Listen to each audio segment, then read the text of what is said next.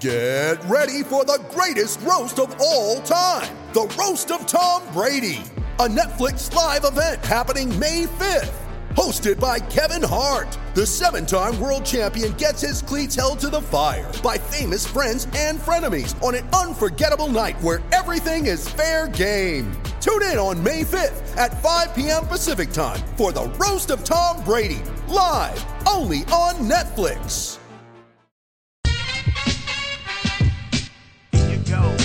Here you go. Pepper, as in salt and pepper, as in don't go chasing waterfalls. No, it's Pepper, as in Pepper Johnson. Folks, are you aware that Pepper Johnson, the former Super Bowl winning linebacker for the New York Giants, is the defensive coordinator of the new XFL team called the LA Wildcats? They had one game. The first game, he's already been fired. This makes impatient people in baseball look super uber patient.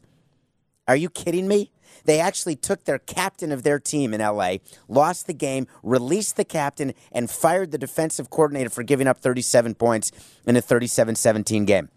I need answers. I need the head of the Wildcats to stand up, the owner, the president, the GM, somebody. Explain to me why he's no longer a good fit. After one game, Pepper Johnson, one of my heroes, not a good fit. MLB is in the news because we've got spring training. We've got teams hitting the field. Workouts are starting. Let's talk about all sorts of on the field. No, we still have to talk about some off the field stuff. There's still news going on that we have to report before we can get to pitches, catches, players. Let's talk about playoffs. Playoffs? Playoffs? Are there teams thinking playoffs? I am, and here's why.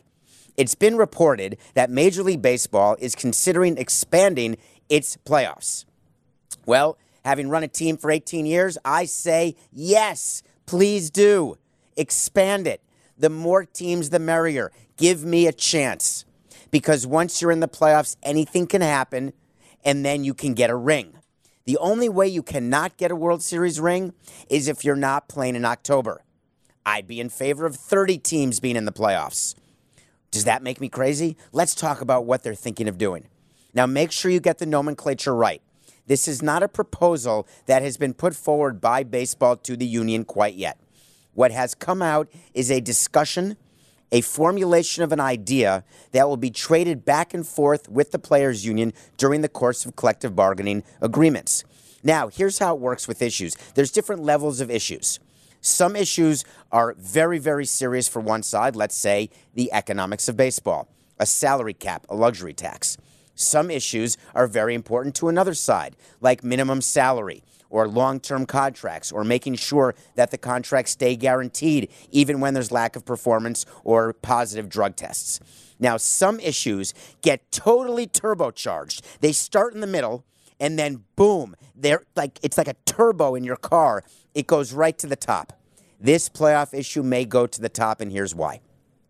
It is creating some conversation. So let me tell you what it is.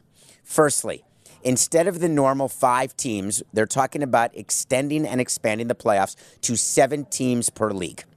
So you'd have, very simply, instead of 3 division winners and 2 wildcard teams, now you're talking about 3 division winners and 4 wildcard teams. And this is assuming no realignment. This is assuming no expansion. This is just assuming everything is as it is right now. Well, that's okay. More wild cards. We always love the idea of more elimination games. Why do we love here at CBS Sports HQ? Why do we love March? Because it's mad. Why is it mad? Because truly and deeply every single day you've got a winner and you've got someone who goes home crying. That is perfect TV. Networks pay for that, and leagues want to deliver that type of content. So we've always talked about adding another winner-take-all wildcard game. Tons of debates we used to have within baseball. Should we make the wildcard 2 out of 3, or should it just be a 1-game playoff elimination game? Well, guess who made the final decision? Yes, those companies which bidded for the rights to show the game. Bidded? Bid? What's the past tense of to bid?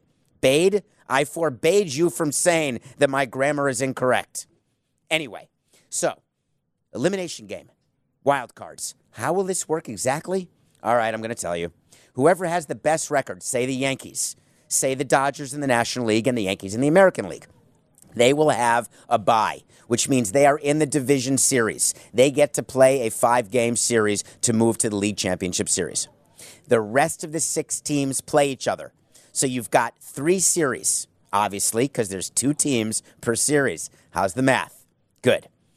The team with the best record of the remaining 6 playoff teams who has won the division gets to choose which playoff team of the bottom 3 wild cards they want to play. Hold on. I'd like you to picture this. They're talking about a made-for-TV event where you're watching, and there is the president or the GM of the New York Yankees. Let's say it's Brian Cashman. Can you imagine? Brian Cashman, who rappels down buildings to raise money for charity, who sleeps on the street to raise money for charity. The last thing he would want to do is be in a studio with powder on his face, a little bit of rouge, a little bit of lip gloss to cover the dry lips. By the way, on the last day of the regular season, when you're preparing for the playoffs, no, he's got to go to a studio. I guess they could do it live via Skype, but my guess is it'll be in the studio. We'll be in the studio, and he'll be there right in front of the cameras. We, the New York Yankees, and in the background there'll be 3 teams. Let's say it's the Minnesota Twins, the Cleveland Indians, and the Tampa Rays. 3 teams who are the lower 3 seeds in the playoffs in the American League. The Yankees have a chance to choose which of those 3 they want to play in a 3-game series. Now, you've got to win 2 of those 3 games, but they're all going to be home games. So the teams sitting there waiting to be chosen are waiting to know where they're going to get on a plane to play a playoff series of 3 games all on the road. Brian Cashman takes the microphone. He looks out at player representatives or GMs or maybe Jamie Gertz. If you got the Jamie Gertz reference, then I'm loving you right now. Anybody? Atlanta Hawks, NBA lottery, less than 0? In any case, they're sitting there. Tampa, Cleveland, Minnesota. Brian Cashman takes the microphone and he says, the New York Yankees, with the first pick in the 2022 playoffs, choose to play a 3-game series starting Tuesday night against, and they go to commercial. Everyone pauses. The excitement's building. The beads of sweat are on the GM of the Minnesota Twins. Do I have to tell my traveling secretary that we're going to take the hotel rooms in New York, or are we going to have to go to another city? Come back from commercial break. Brian Cashman still there, live. More beads of sweat. The New York Yankees choose to play the Boston Red Sox. It's so ridiculous. That's not going to happen. It's not going to happen. There's no chance that we are going to have a situation where there's a live TV show where teams will want to choose other teams. Here's why. We would discuss it internally as a front office and say, listen, here's how we match up against these teams. We do an analysis. We may not know the 3 teams until that Sunday, but we may know earlier at the end of the regular season. We'll do a whole preparation. We'll say, hey, we think we have the best chance to line up against the Red Sox. We look at our rotation. We look at our lineup. We go through. The problem is, do you actually want to be responsible as an executive for saying that you prefer to play Team X over Team Y or Team Z? Do you want that responsibility? I certainly don't. Do you want to be a player who gets chosen first or the president of a team who gets chosen first? Let's say I'm with the Red Sox and I'm the booby prize. I have to play the Yankees who had me in the first pick. I'm saying to my players, hey, listen, you want us? You got us. We'll see you in New York on Tuesday. Especially in a sport like baseball, where home field advantage is not as significant statistically as it is in other sports. It's not out of the realm of possibility that the team chosen by the Yankees could go in and beat the Yankees 2 out of 3 games.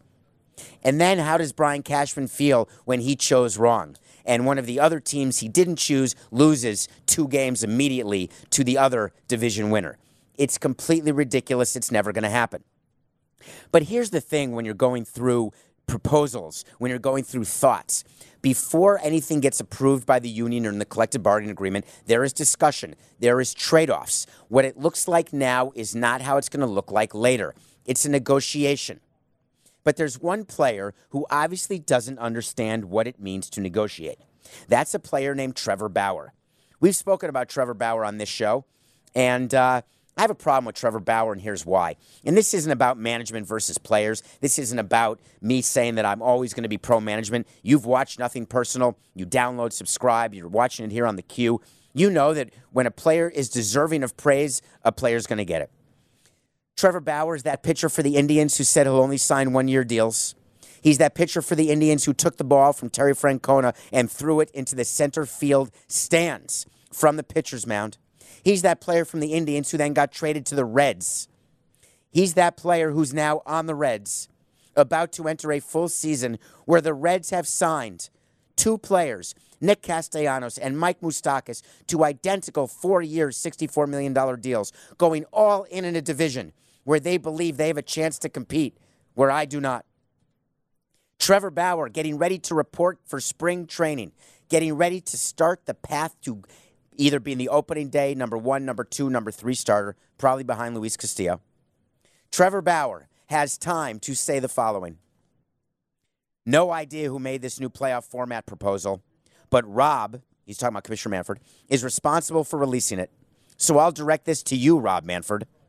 Your proposal is absurd for too many reasons to type on Twitter and proves you have absolutely no clue about baseball.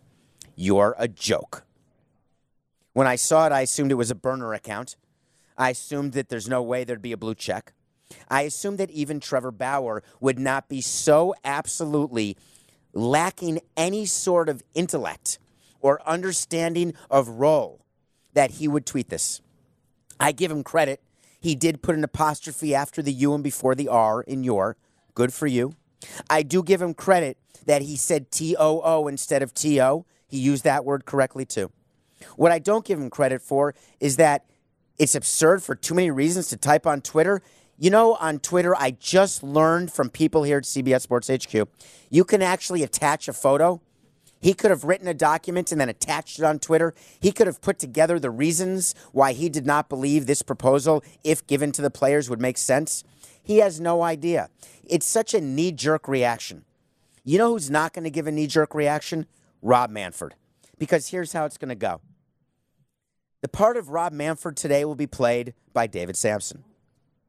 The part of Bob Castellini, the owner of the Reds, will be played by David Samson. The part of Trevor Bauer will be played by David Samson. Bring. Hey, Bob. Yes, Commissioner. Bob, did you see what your player tweeted at me? No, Commissioner, I don't have Twitter. Bob, do you have a PR department? I'm focused on the start of the season here. Talk to me right now. Tell me what's going on, Commissioner. Bob, Trevor Bauer just called me a joke, and it's about this playoff proposal. I don't know what playoff proposal you're talking about, Commissioner, but I can assure you that no player of mine would ever say that to you directly. Well, no, Bob, he didn't say it to me directly. He said it on Twitter. And I'm not going to respond to him directly, but I am going to call him. But I expect you, yes, you, Bob, to go down to the clubhouse in spring training and talk to him and explain to him that I don't like being called a joke on Twitter. I'm the commissioner of baseball, and I could make his life miserable. Well, I can tell you right now, Bob, that I'm going to go talk to him. Rob, I promise you that. Bob, thank you so much. We'll talk maybe again at the next owners meeting. Okay, Commissioner, thank you so much. Now, Bob Castellini does not sound that much like Elvis, but that is sort of Bob Castellini, great guy. So Rob definitely calls Bob Castellini, but he's not done. He sits down and he says, how do you want to respond to this? And he gets his lieutenants together and he says, all right, here's what we're going to do. We're going to call him. We've got to call him. We have to explain to him this is crazy. Rob says to his top lieutenant, Dan Halem, I'm not calling him. There's no way that I'm calling Trevor Bauer. I'm not wasting my time with this guy. Meanwhile, it's been 25 minutes of discussion within the building of Major League Baseball. Dan Halem, who's got 29,000 things on his plate, the deputy commissioner in charge of labor, in charge of negotiating with the minor leagues, in charge of the collective bargaining agreement, in charge of everything and everybody. Fine. I'll do it. Dan Halem gets on the phone, picks up the phone, calls up Bauer, and he says, hey, Trevor, it's Dan Halem. Who? Trevor says. It's Dan Halem, the deputy commissioner. Hey, by the way, this was on the fourth attempt because the first three attempts Trevor didn't answer. This was reaching out to him by DM through his Twitter account as well. Hey, Trevor, here's my advice to you. If you have something productive that you want to do to help our relationship and get us a collective bargaining agreement and move this game forward, I'm always interested to hear what you have to say. So if you do have something to say, why don't you make an appointment? We can talk. I'll even fly down to see you. I know, by the way, this is back to David.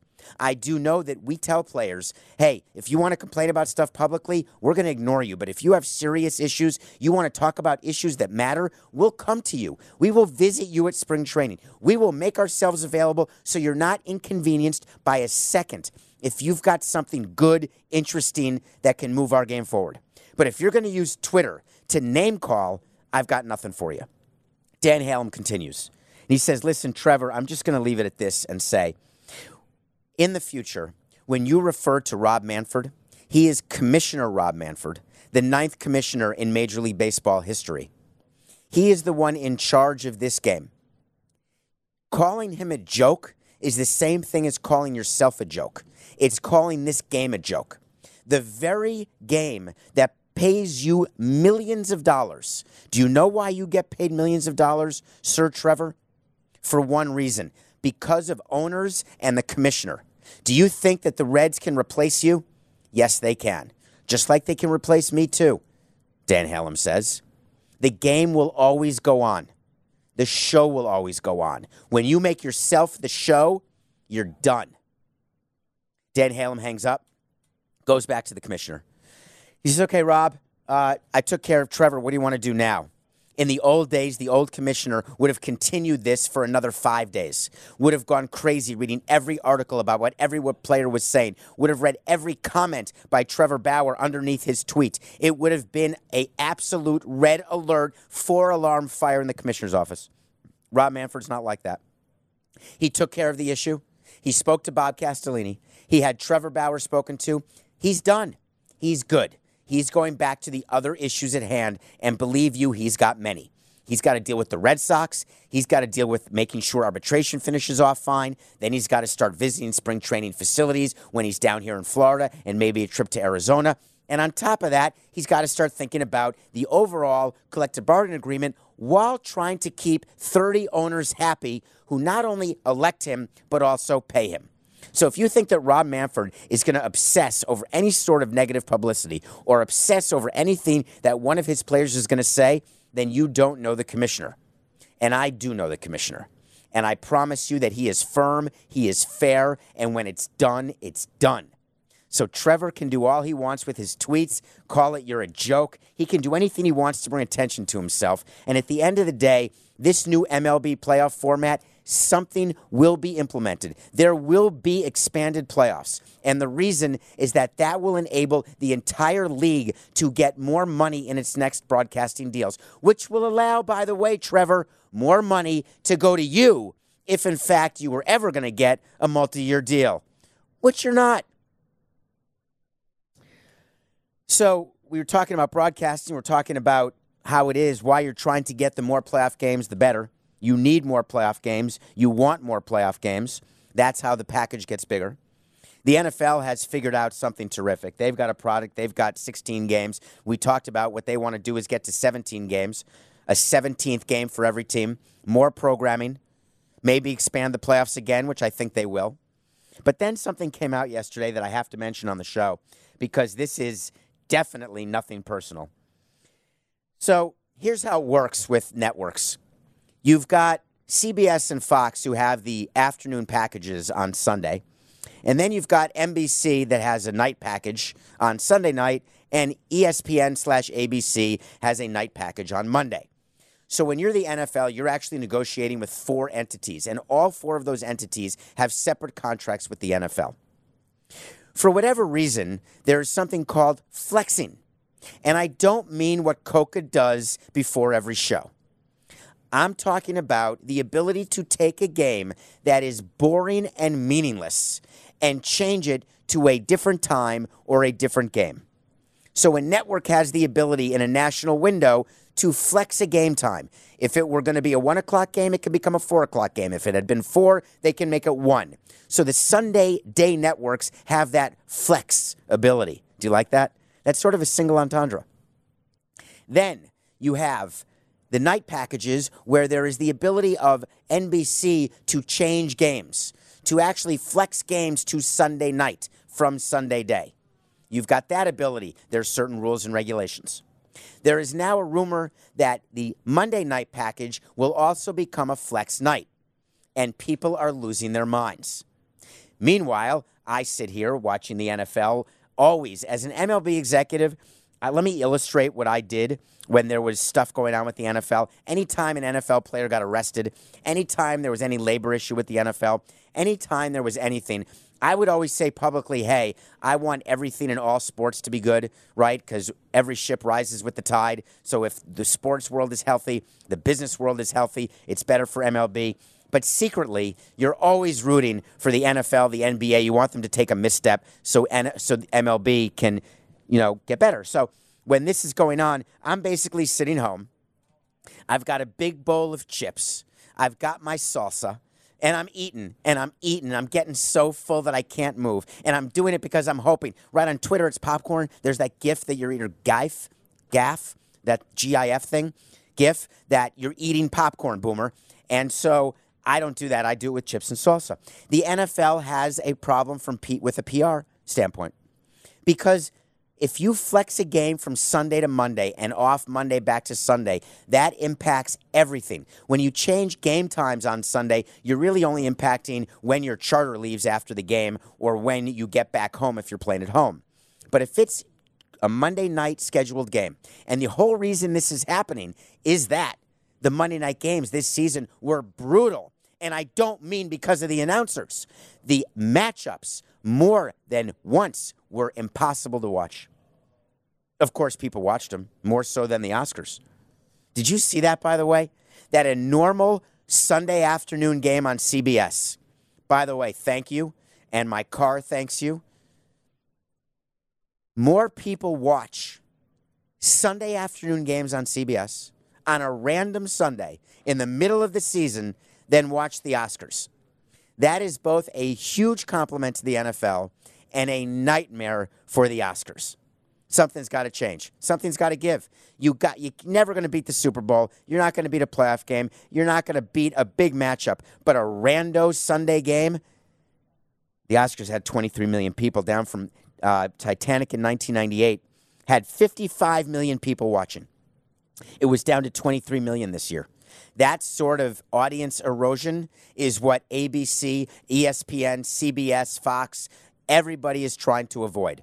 The way to avoid it is you need compelling stories. The way to avoid it is you need to have games that matter not just to the gamblers. Now, we can absolutely cow now? Hi, cow. I can't believe I can't remember the expression. We can kowtow? That just doesn't sound right to me.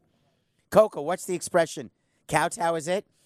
We can kowtow to gamblers all we want, right? We can put over-unders on the board. We can do prop bets. We can have announcers talk about it. We can have the ability to bet during the game the way they do in the EPL with soccer, football, whatever, American soccer. All of that can happen. But at the end of the day, you've got to get non-gamblers watching your games. Bottom line. To do it, you have to have people nationwide who are interested. You have to have stories that are interesting. So does it change and hurt travel? Yes. Will traveling secretaries go crazy when they play a Monday instead of a Sunday, or they plan for a Monday and now they're back to a Sunday? All of that will happen. Guess what? You'll get over it. Just like in MLB, when you don't know who you're going to play until Sunday, if it ends up being that way, you'll get over it. Everything will work out in the end. Flexing. More of it is coming to the NFL. Flexing. It is the single most important thing that is correlated to the increase in revenue for leagues, which eventually goes to players. Okay. We're reviewing a movie right now that I can't wait to review. So the Oscars are over, and I want to get to some of the Oscar movies I have not reviewed yet, and the one today is Jojo Rabbit. I watched Jojo Rabbit twice this weekend, and the reason I watched it twice is that the first time I felt as though I wasn't in the right frame of mind. For whatever reason, the movie, which is a brilliantly written and directed by Taika Waititi, Did I get that right, Coca? Taika Waititi. Taika Waititi, who won the Oscar for adapted screenplay for writing Jojo Rabbit. He is a member of an indigenous tribe in New Zealand. This is true. He actually grew up in New Zealand. He's Jewish, born in New Zealand, indigenous. I need like the Sesame Street guys. Indigenous. He is a member of a tribe, and he now has an Oscar. He called out other indigenous persons during his speech. So he's a brilliant writer. And he wrote about something that Quentin Tarantino wrote about in Inglourious Bastards, and one of my top 100 movies. Anytime you're going to write a movie about Hitler, you're going to have a problem because you're going to have to walk a very fine line.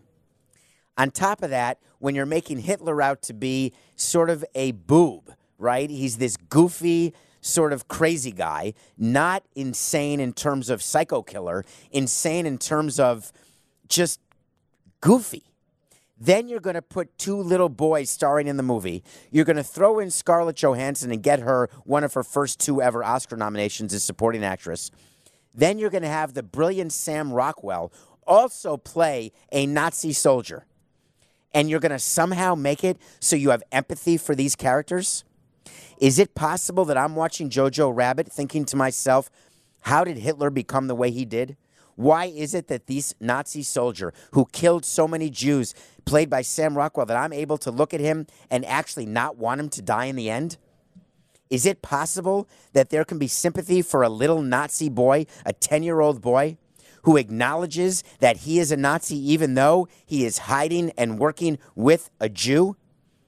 These are questions you ask yourself, and you wonder to yourself as you're watching Jojo Rabbit, is this what Taika Waititi had in mind?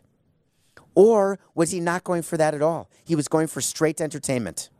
Well, I have my answer when I watched it for a second time. Jojo Rabbit's brilliant because it's both.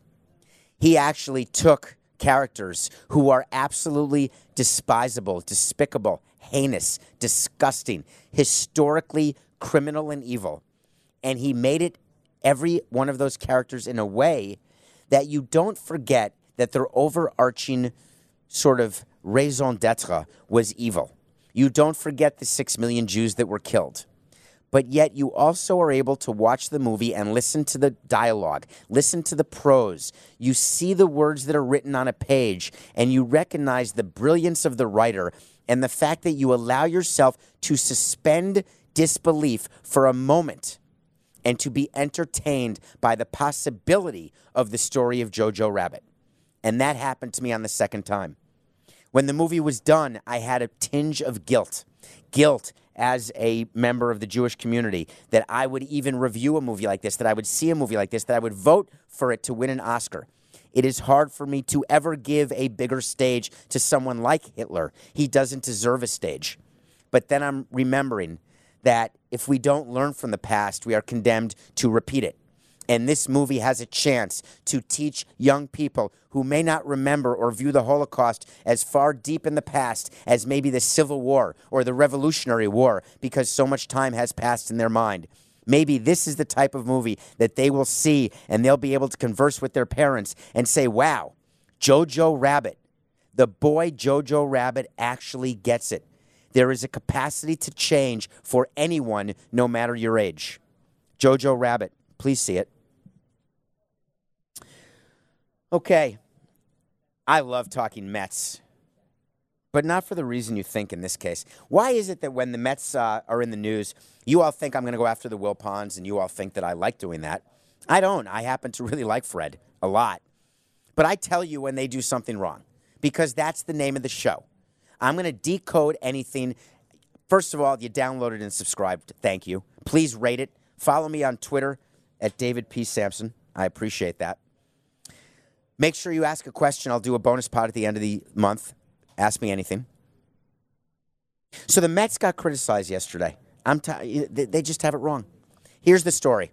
The Mets got $57 million to rebuild and redo and refurbish their spring training facility in Port St. Lucie. 55 of the 57 was public money. This is normal. Florida definitely. Arizona, definitely. Public money is used for spring training. Because Port St. Lucie, during the months of February and March, there is a buzz there that does not exist the rest of the year. It behooves Port St. Lucie to allocate its dollars that way. It's their choice. They do it because it makes financial sense. So the Mets redid their home clubhouse at spring training. They redid it. It's gorgeous. But they're getting criticized because minor league players who play there all year long are not allowed to use the Major League clubhouse during the course of the season. And the Mets are being criticized. MLB is being criticized because MLB is trying to contract 42 minor league baseball teams under the auspices, not entirely, but partially because they want proper facilities for their players. And now the argument is we have a proper facility in Port St. Lucie, and you're making them use a regular minor league clubhouse, which, by the way, got refurbished too. They're crushing the Mets in the Wilpons. All right, let me tell you. There is not one team whose minor leaguers use the Major League spring training clubhouse. Not one. We have a beautiful spring training clubhouse for major leaguers in Jupiter for the Marlins. There's a single A team in the Gulf Coast League called the Jupiter Hammerheads that plays at the Marlins spring training facility all summer long. They don't use that clubhouse. They have their own clubhouse. It's normal. It's fine. But the Mets hate negative press so much that they sent Brodie Van Wagenen out in public to say the single stupidest thing he said today. He said the reason why we have minor leaguers not use the Major League clubhouse is that we want minor leaguers to see what they're working so hard for, to see what it is they get as a reward for making the big leagues. Give me a break. What they get is a higher salary.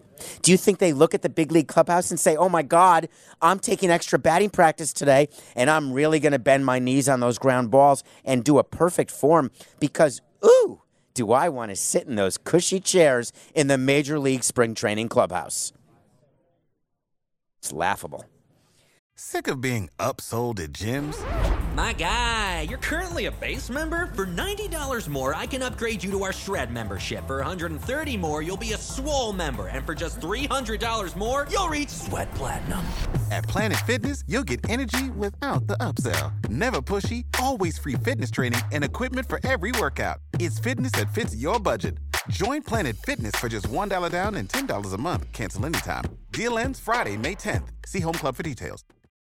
It's happening daily. We're being conned by the institutions we used to trust. The mainstream media is distracting us with meaningless headlines instead of focusing on the harsh realities facing American families. Time is short before something big happens, and that's why so many folks are preparing. They're becoming self-reliant by investing in emergency food storage from My Patriot Supply. Go to MyPatriotSupply.com and secure 4-week emergency food kits for each member of your family. Each kit contains tasty breakfasts, lunches, and dinners, averaging over 2,000 calories per day. Save $50 on each 4-week food kit you purchase. Plus, get free shipping on Ready Hour 4-week emergency food kits. You're not ready if it's not Ready Hour foods. At My Patriot Supply, you can also get solar power generators, water filtration units, heirloom seeds, and survival gear.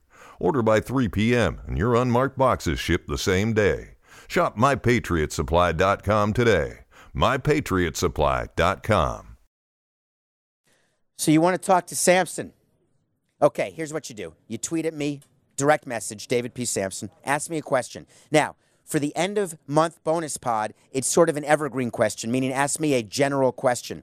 Today's question is an exact example of what I could have used for my end of month bonus pod when you rate me on Apple with 5 stars and write a review. But I really like this one. It's So You Want to Talk to Samson from the movie Half-Baked. And yes, I'm Samson, and you want to talk to me, and I'm here. The question is, did working in sports remove your fandom? Now, that's how it was written. Did working in sports for 18 years remove your fandom? Here's the question. As an executive in professional sports, can you still be a fan? And my answer is, you cannot be a good executive and be a fan. Every executive will tell you, of course, I'm a huge fan of baseball or basketball, whatever they work in. I love our team. I love our sport. That's them trying to, what's the word I want to say? That's them trying to make believe they're one of you. Trying to make believe they're just like you, the fan. I'm here to tell you what's real. There's not one executive who's a fan if he or she is a good executive, and here's why. I can't allow myself to be a fan. When I was a fan, everything I thought, everything I did was based on my love of my team, my blind love of my team. No matter what happened, I loved my team. We'd win, we'd lose.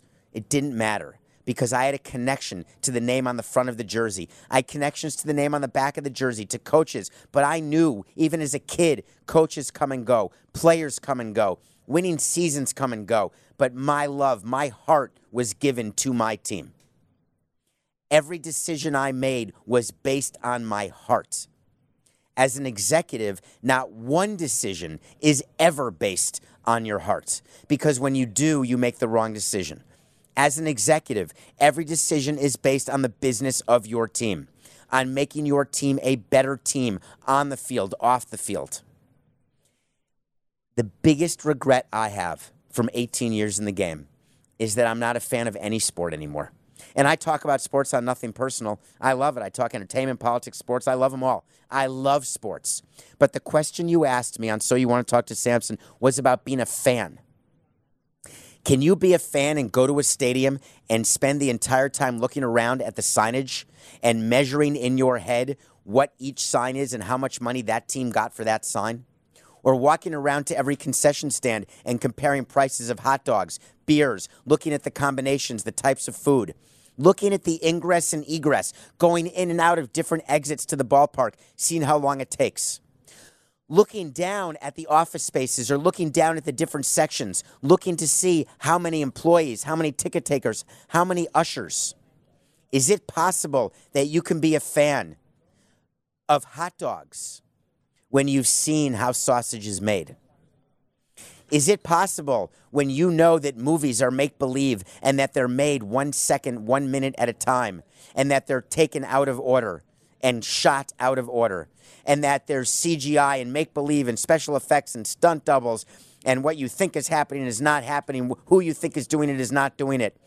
When you know all that, does that make it so you don't love the movie as much? For me, it did. I don't want to know what goes on in movies because I love them. I don't want to work in the movie industry, although I went on set with the Three Stooges, as we talked about on our bonus pod, and I loved it for a day, but I don't want to know what goes on to make that sausage because I love the movie. As a fan, I don't want to know how much work is to be done to make it so I get to enjoy the game. I want to enjoy the game. When I want to learn the inside of what it is to be an executive, I'll tune into Nothing Personal. I'll hear the stories. I'll see what it is from another angle. But for me personally, I can't go back. It's a bridge too far traveled. I've tried. I've been out of the game for 2 years. Do you know I haven't been to one game? I've not been to a baseball game since the final game where I was the president of the Marlins. Not one game. As visitor in Miami, anywhere. I miss it.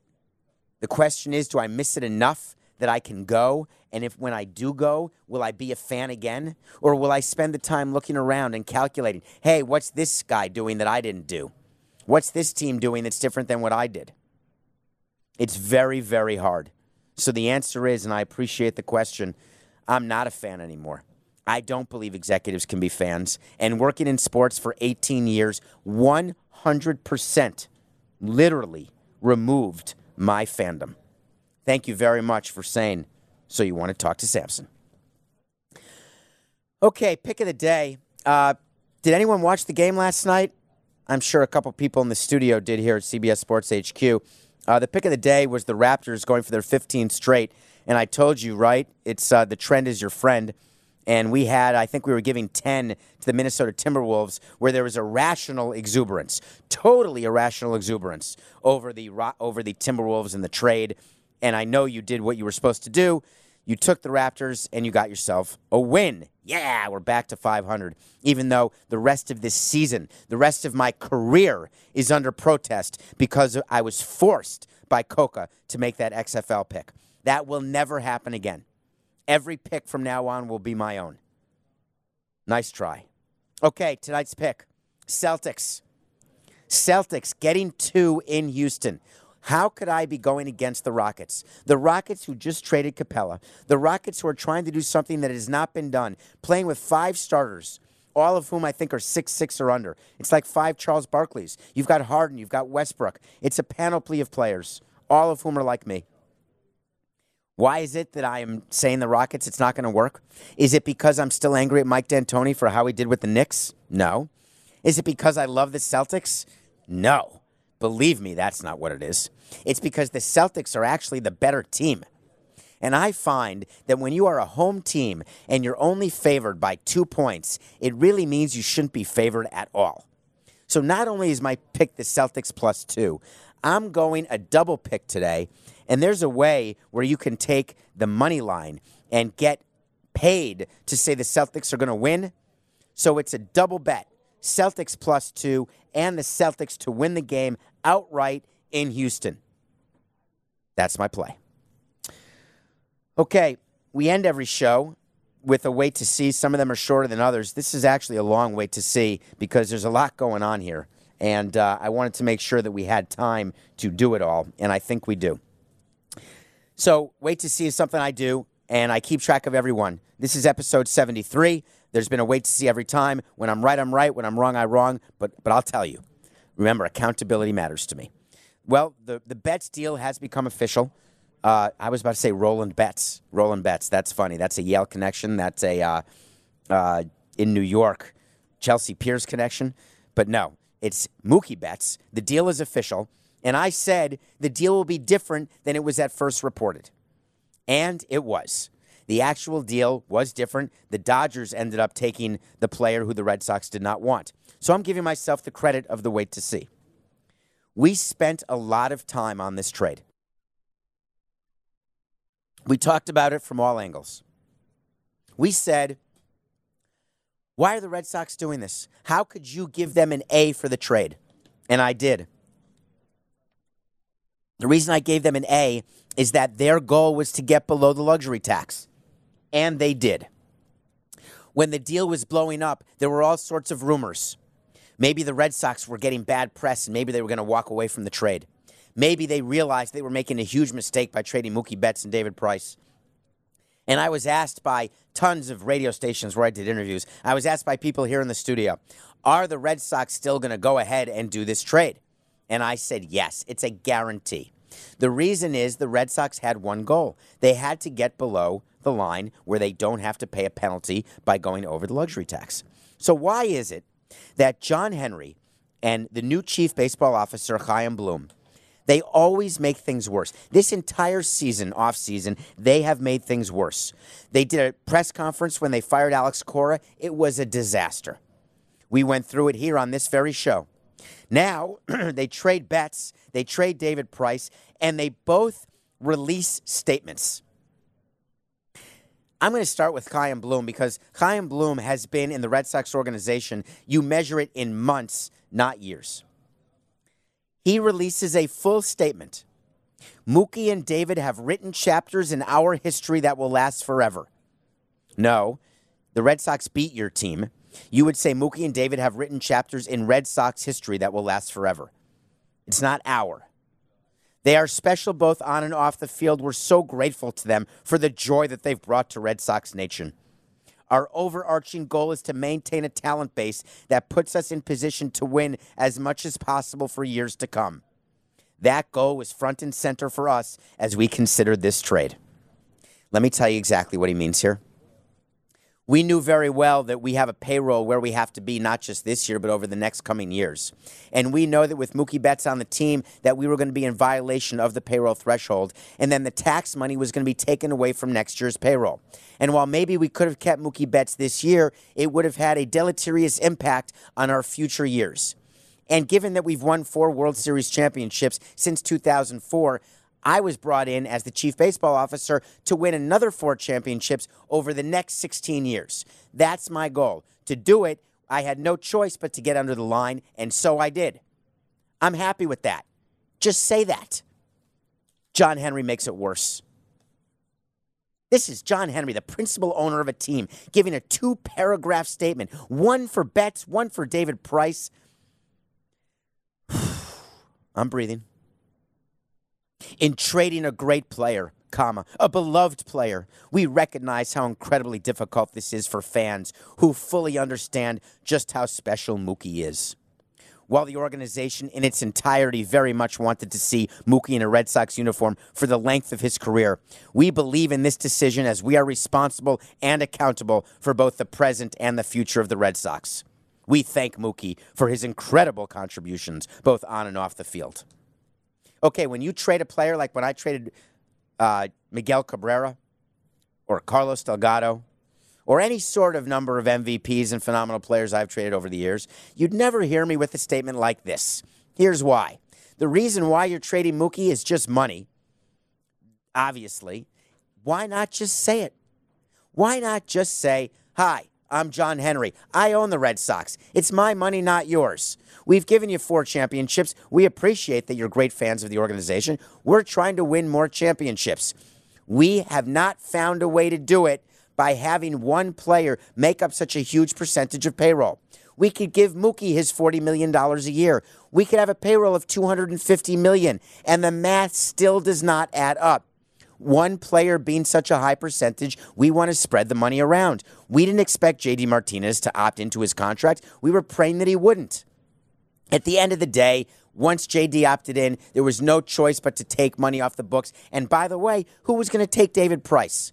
We can say how great it is that he won the division for us and the World Series. We can say that he's part of postseason lore. But at the same time, you loved us when we signed him, but now you wonder why we had to move him and pay half his salary, because he's not worth the money we gave him. He was owed $32 million a year for the next 3 years. I would look right out at the fans. Be the man, John Henry. Look at them and say, yes, we traded Mookie Betts, and here's why. Because it's business. It's nothing personal.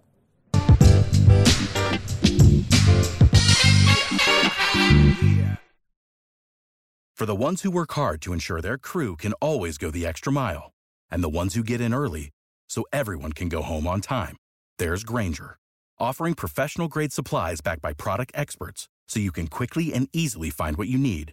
Plus, you can count on access to a committed team ready to go the extra mile for you. Call, click Grainger.com, or just stop by. Grainger, for the ones who get it done.